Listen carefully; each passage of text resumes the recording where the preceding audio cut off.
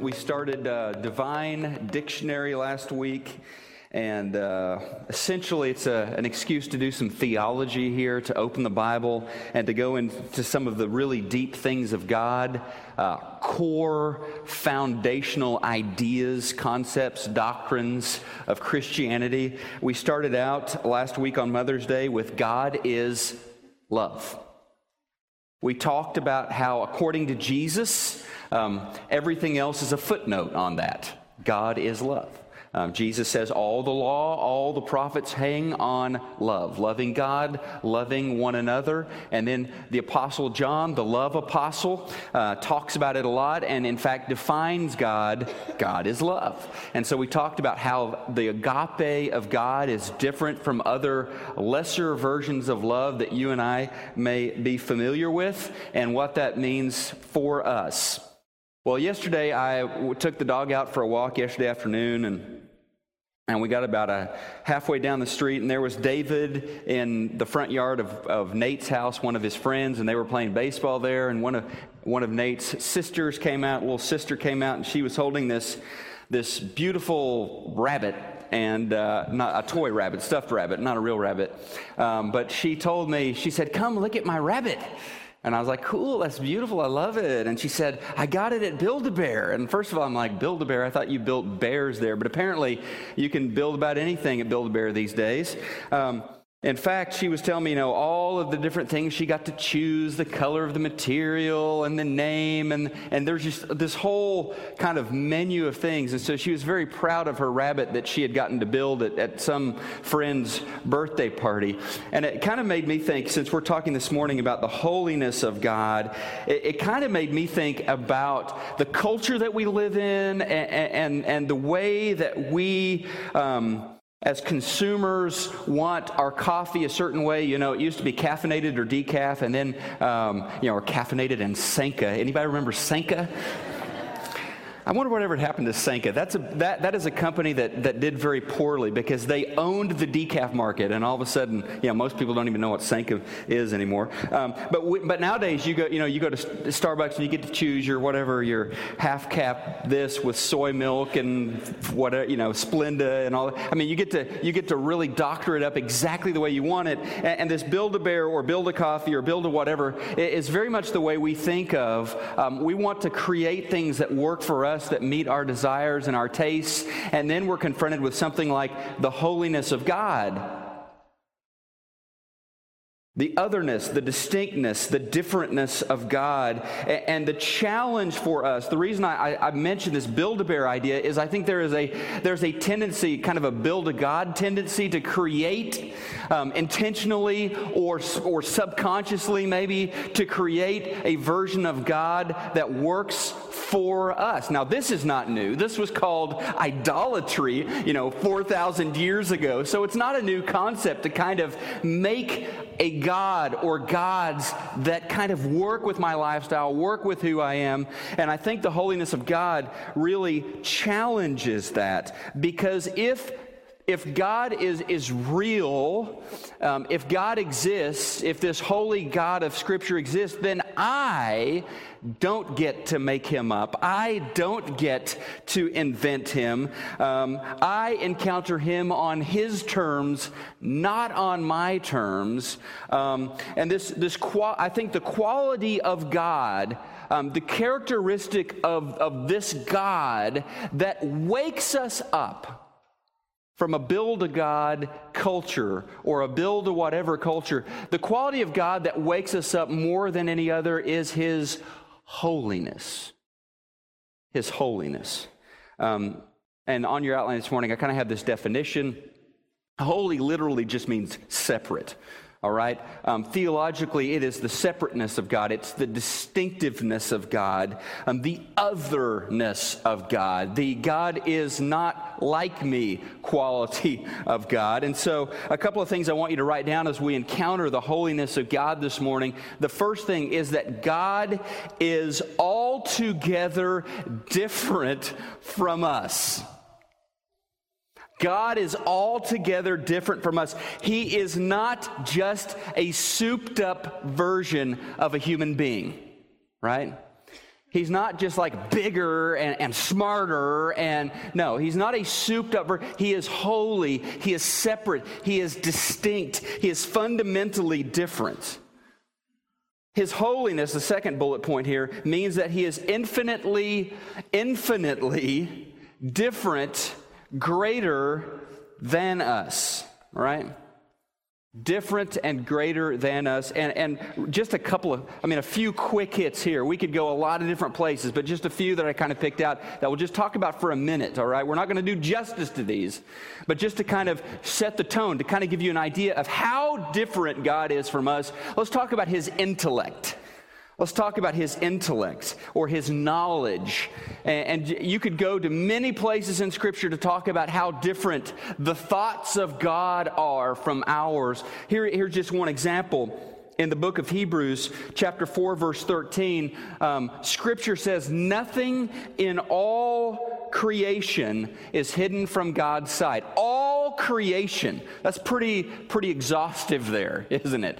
The entire material world, physical world, nothing hidden from God's sight. Nothing hidden. No animal, no plant, no person,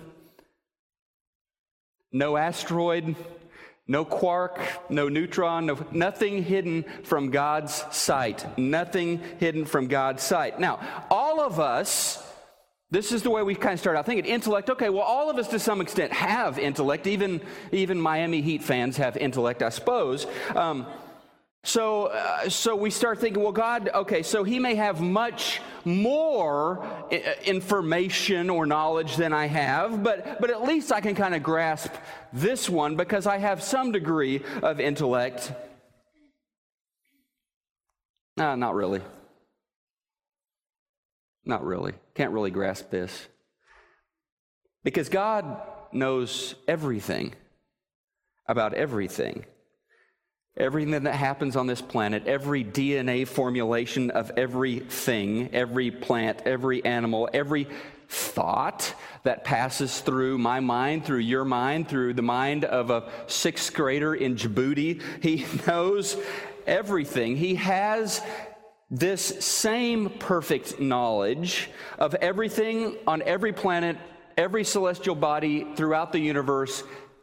So no, I can't really compare my intellect to God's intellect. It doesn't really work. I'm not comparable to God in terms of intellect.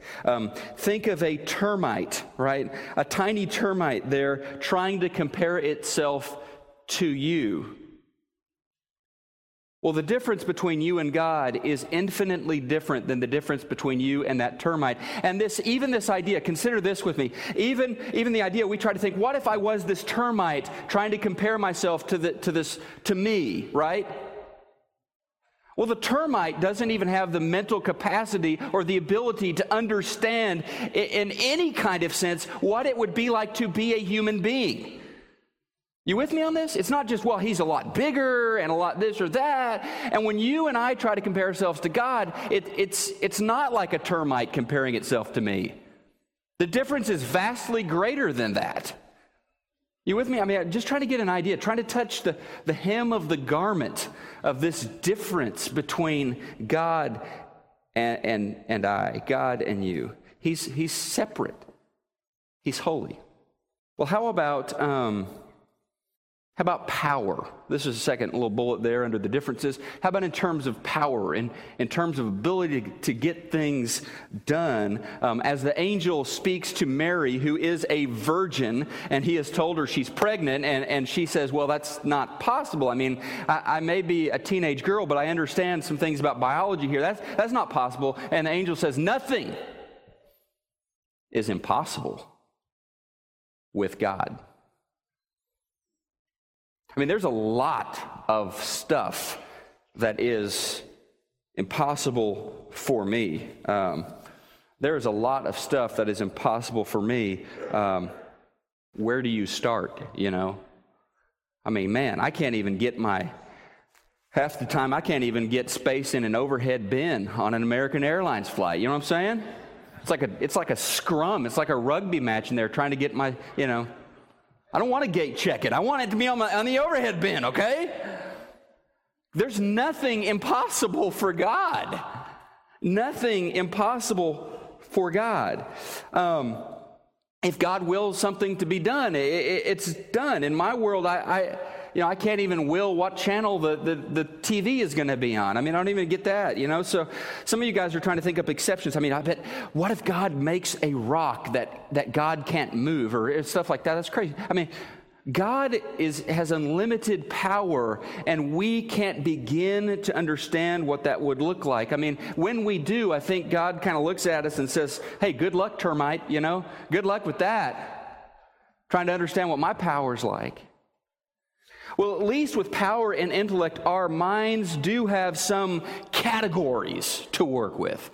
That we understand how these categories work, at least in our world, in our conception of things. But what about this next one? God is different from me in substance. God is different from me. It's a day for God is like 1,000 years. Or 1 billion years, or 1 trillion years. Time, he's unaffected by time. God is fundamentally different in substance from me, as Jesus proclaims in John 4:24. God is spirit. Okay, no big surprise there. You'll find that throughout Scripture. But God is spirit. Think about that for a second. I mean, you and I may have a spiritual dimension, but we can't escape our way of engaging the world, which involves our 5 senses. We can't get out of that toolbox that we have to work with to understand the world, which involves our 5 senses. The stuff of God is different. The essence of God is different. God can manipulate or engage the material world in any way he would like to do that. He can also engage the spiritual world in any way he would like to do that. Does this make sense? It shouldn't, okay? The last thing this should make for you and I is sense. Because God exists in a reality outside of my senses. Outside of the 5 senses. So if you've made sense of God, then you've just been doing Build-A-God. You've managed to fit him into your ability to test and observe and imagine. God is spirit. I can't really access what that means. God is spirit. I'm not. May have a spiritual component, may have a spiritual side, but I can't know what it's like to be a spiritual being. Now, we do well when we use our 5 senses well. We need people who are able to do that. We need Christian doctors and scientists and physicists. We need more and more of those folks who because God gave us the ability to engage the world using these senses. Praise God for that. But to think that God's existence can somehow be like disproven, or for that matter, proven using those spheres of study is to ignore his self-revelation in Scripture when he tells us, look, I'm spirit. I'm a spiritual being. I'm not dependent on those realms, right? So his holiness invokes this sense of separateness, otherness in a number of categories. But most often when you and I think about the holiness of God, what we think about is the moral difference between God and I, between God and us. So that's the next bullet point there, is in terms of morality, in terms of goodness. God is holy, I'm not, all right? Deuteronomy 32:4 says, he is a rock, his works are perfect, all his ways are just. He is a faithful God who does no wrong, upright and just is he. That's everything I'm not, okay? It's everything you're not. He's perfect in his ways. He doesn't make unjust decisions. And since we can't identify this is very important now as we move into begin to engage a couple of scriptures this morning, a couple of stories. Since we can't begin to identify with the holiness of God, the most mysterious, perplexing, unsettling, disturbing stories in the Bible will be those stories at which the holiness of God is the center. They're going to be the real head scratchers for us. And those stories about the holiness of God in Scripture will disturb, will shock, will leave us going, what? And they will also wake us up from the delusion that we can build a God that fits into our intellect or into our desires or into our you name it. And so that's why these stories are so important. These are not the kinds of stories we're going to cozy up to, but these are stories we desperately need. Here we go. A couple. We're going to develop a couple of stories a little more, but just kind of touch a couple of other stories. Let me touch this one first. Nadab and Abihu, a little obscure story from the Old Testament. These guys are priests. They are sons of Aaron. They have a variety of duties and responsibilities in the tabernacle. It is a hugely important / prestigious role to have, to be able to go into the tabernacle and to be able to help this worship happen, and this place where God's people engage their God. It's an amazing thing. These two brothers, in a story in the Old Testament, take this responsibility very lightly. In fact, we've talked about this before fairly recently, so I won't go into all of it, but I believe they were actually drunk as they were conducting their tabernacle services one day. And in this place where God is supposed to be honored above all other places, I mean, this is the special place where we go to worship, go to engage God. In that place, most sacred place on planet Earth, they are out of control, and they're drunken, and they're not taking God responsibly, and God strikes them down. Not a warning shot, not that's one strike, 2 more and you're out. They're gone, they're dead, it's over. They walk in the tabernacle alive, they don't take God seriously, their bodies are drug out, dead. Like I said, kind of unsettling, I don't know what to think about that. Ananias and Sapphira would be the duo in the New Testament we might think of that would kind of resemble that. Ananias and Sapphira, members of the early church, disciples of Jesus Christ. The disciples are all selling lots of their possessions and donating and sharing amongst themselves so that nobody has any needs. They have a valuable piece of land. They share it. First, Ananias troops in and says, here's the selling price. He lied. He fudged. He said, we're giving you all of the money we sold it for. Really, they were keeping some back for themselves. He is struck dead. A little while later, his wife comes in. She has no idea what's happened. And same thing, is this the entire price of the property you sold? Yes, it is. They lie to the Holy Spirit. They're struck dead. We struggle with a story like that. We don't enjoy a story like that. We can't cozy up to a story like that. Or some of our personal favorite, or perhaps your least favorite story, would be the story of Uzzah.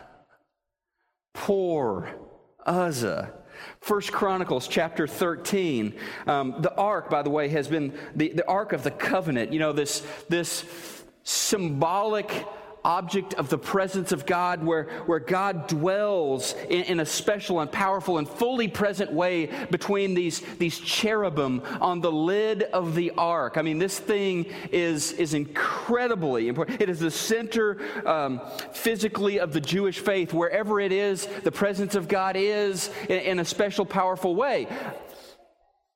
It's been kept for some time in their family home. They've gotten used to seeing it. Now David has decided it is finally time to bring the ark up into Jerusalem, where it belongs, at the center of Israel, the capital of Israel. And so they load the thing onto an ox cart, and they are wheeling it up the road. As you can imagine, the roads back then were not very smooth, all right? And so this thing is jostling around. It looks, the oxen stumble. They're kind of tripping over some stuff. Uzzah and his brother Ahio see this happening. Uzzah puts out his hand to stabilize the ark. The Lord strikes him down. He's dead. Talk about raining on the parade. I mean, we have thousands of Israelites. They are singing. They are rejoicing. This is great. I mean, we're going to get the ark in Jerusalem finally. This is an incredible moment for all of us.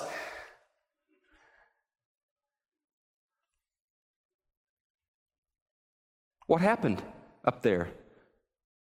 Everybody's getting quiet. What happened? Uzzah touched the ark, and God struck him down. Wow. And I love the fact, 1 Chronicles chapter 13 tells us the story. I love the fact it also records the reaction of David, because the reaction of David is similar to our reaction. David is disturbed. In fact, the scripture says David is angry with God. So unjust. He was just trying to help. So David is angry with God. We read that story and we're like, what just happened? This is a story about the holiness of God. That's why it's strange to us. That's why it's mysterious. That's why it's unsettling. And I believe any attempt to tame a story like this, to explain everything away, is to not do justice to the text. I think it's okay to be unsettled. David was unsettled. I think it's okay to be unsettled.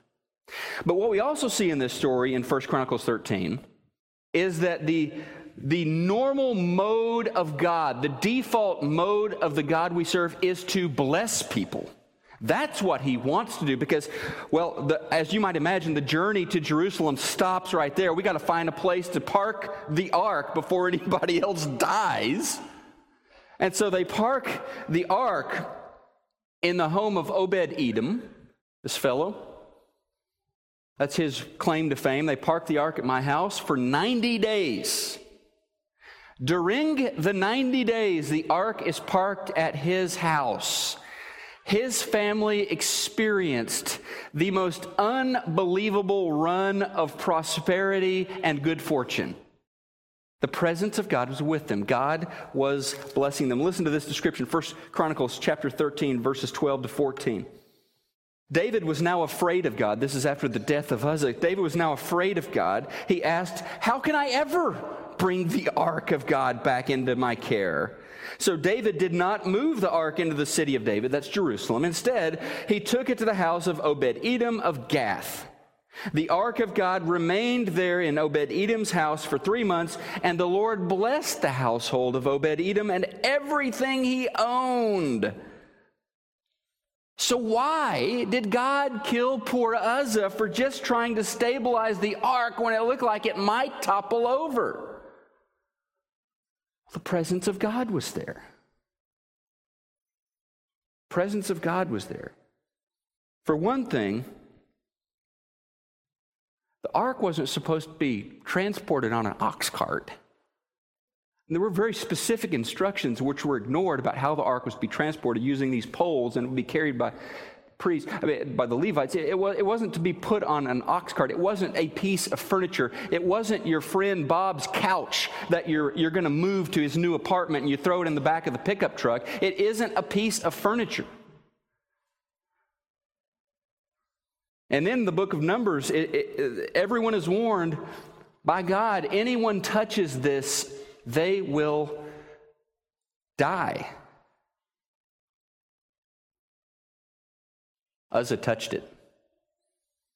And God doesn't say, JK, LOL, wasn't serious about that. all good. Come on, I'm not going to kill anybody for I said, you touch it, you die. This is about my holiness. Not a piece of furniture. So Uzzah treated the ark. I mean, it had been in his house for a while. He'd gotten accustomed to it, familiar with it. Kind of was part of the surroundings. So when it starts to tip over, I'm going to reach out on the stable. I'm going to try to help out, you know. But when he acts as if it is something familiar, something common, we begin to sense part of the problem, part of what was going wrong. The holiness of God is, by definition, the separateness from us. We don't get to tweak it. We aren't able to make it fit us. We aren't able to handle it, to move it around. We aren't able to touch it. So the question most people ask with this story, with the story of Uzzah, and I hope this is a disturbing story. I hope my intention is not to work it all out and make sense of it for you, because it's a story about God's holiness, about His differentness. But the story most people ask when they come to the end of this story of Uzzah is this story: how could God have used capital punishment against a guy who was just trying to help? And that's the wrong question. What was really at play in the story of Uzzah is whether or not we get to treat the things of God like furniture, like possessions, like tools at our disposal. Like I said, this is a story about the holiness of God. So when the message is properly understood, though, and this is interesting, if you watch David through the story, and we're not going to get into all of it, right, but you watch David in the story, and you look at it through his lens, he reacts in a certain way, but you begin to understand when this story is properly understood and contemplated, it does not result in being paralyzed by terror at the thought of offending God. In fact, the beautiful result of the story is to be awestruck and is to be drawn into worshiping this holy God.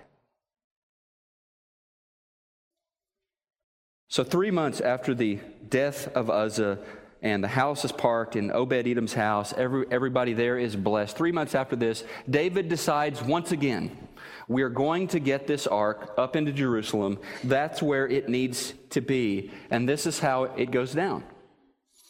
2 Samuel 6, verses 14 to 16. David, wearing a linen ephod, danced before the Lord with all his might, while he and the entire house of Israel brought up the ark of the Lord with shouts and sounds of trumpets. As the ark of the Lord was entering the city of David, Michal, the daughter of Saul, watched from a window. When she saw King David leaping and dancing before the Lord, she despised him in her heart.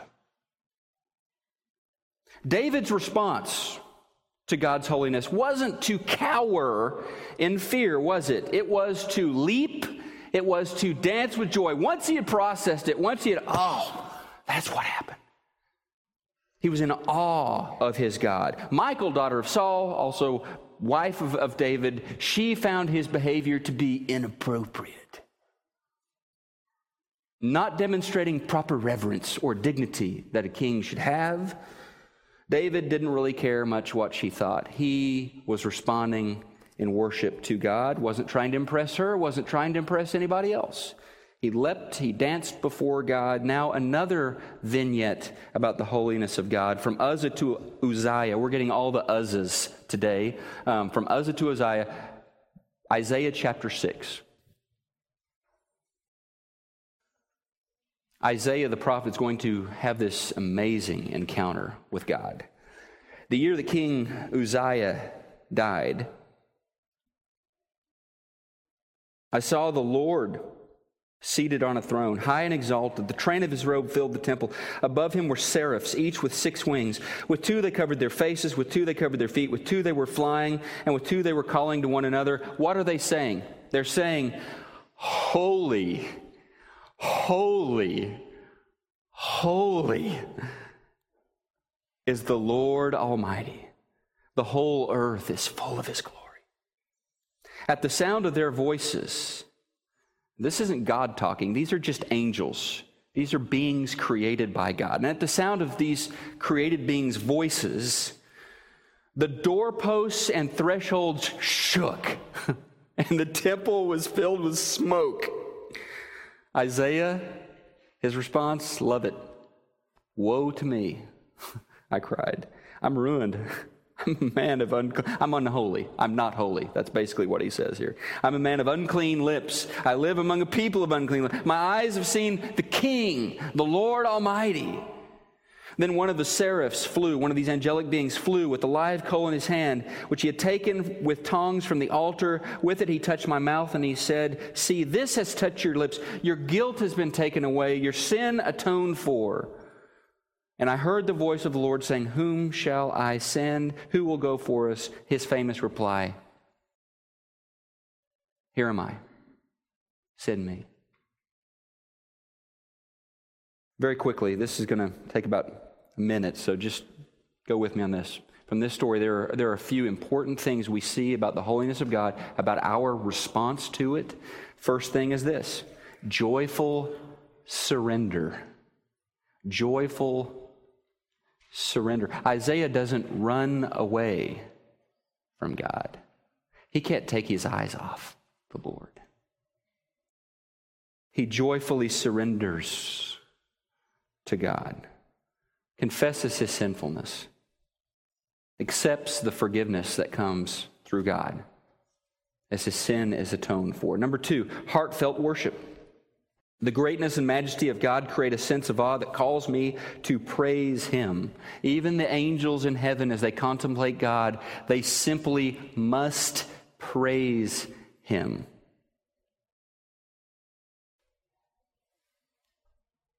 Third thing is thoughtful action. The holiness of God requires me to treat the things of God seriously, differently than I would treat other things. Thoughtful action is, Here am I, God, send me. Now, last week we talked about the love of God. This week we're talking about the holiness of God. And we're kind of going, whoa, 2 extremes of the pendulum here. And next week we're going to work with the way God brings these 2 together. But we begin to see that even in Isaiah's response.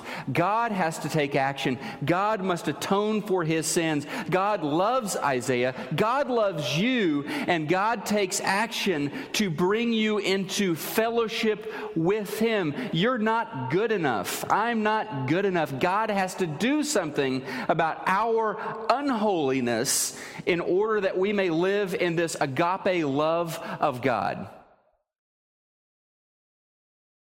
And that's why I bristle about any idea that somehow we can get everything right in terms of our worship.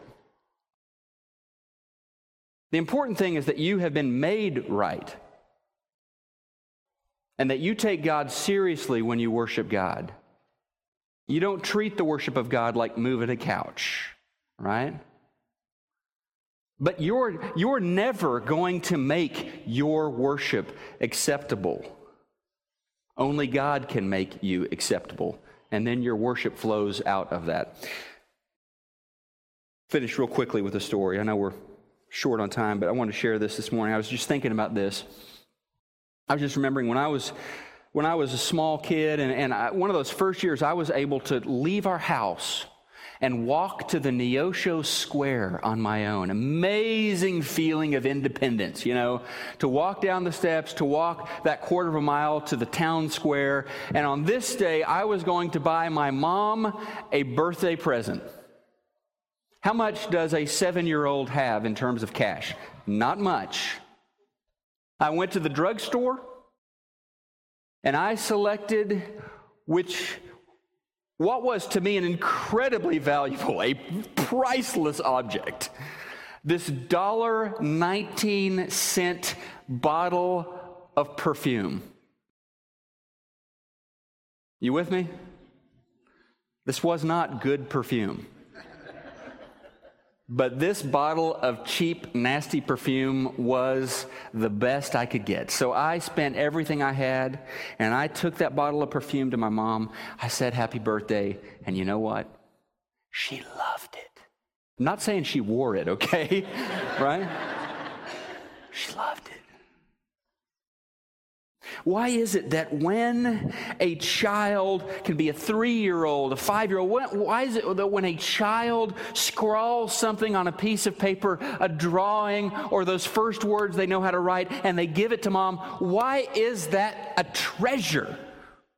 The purse or the perfume or whatever, or the jewelry, she probably won't be using that in 5 years or 10 years, even if it's exactly what she wanted.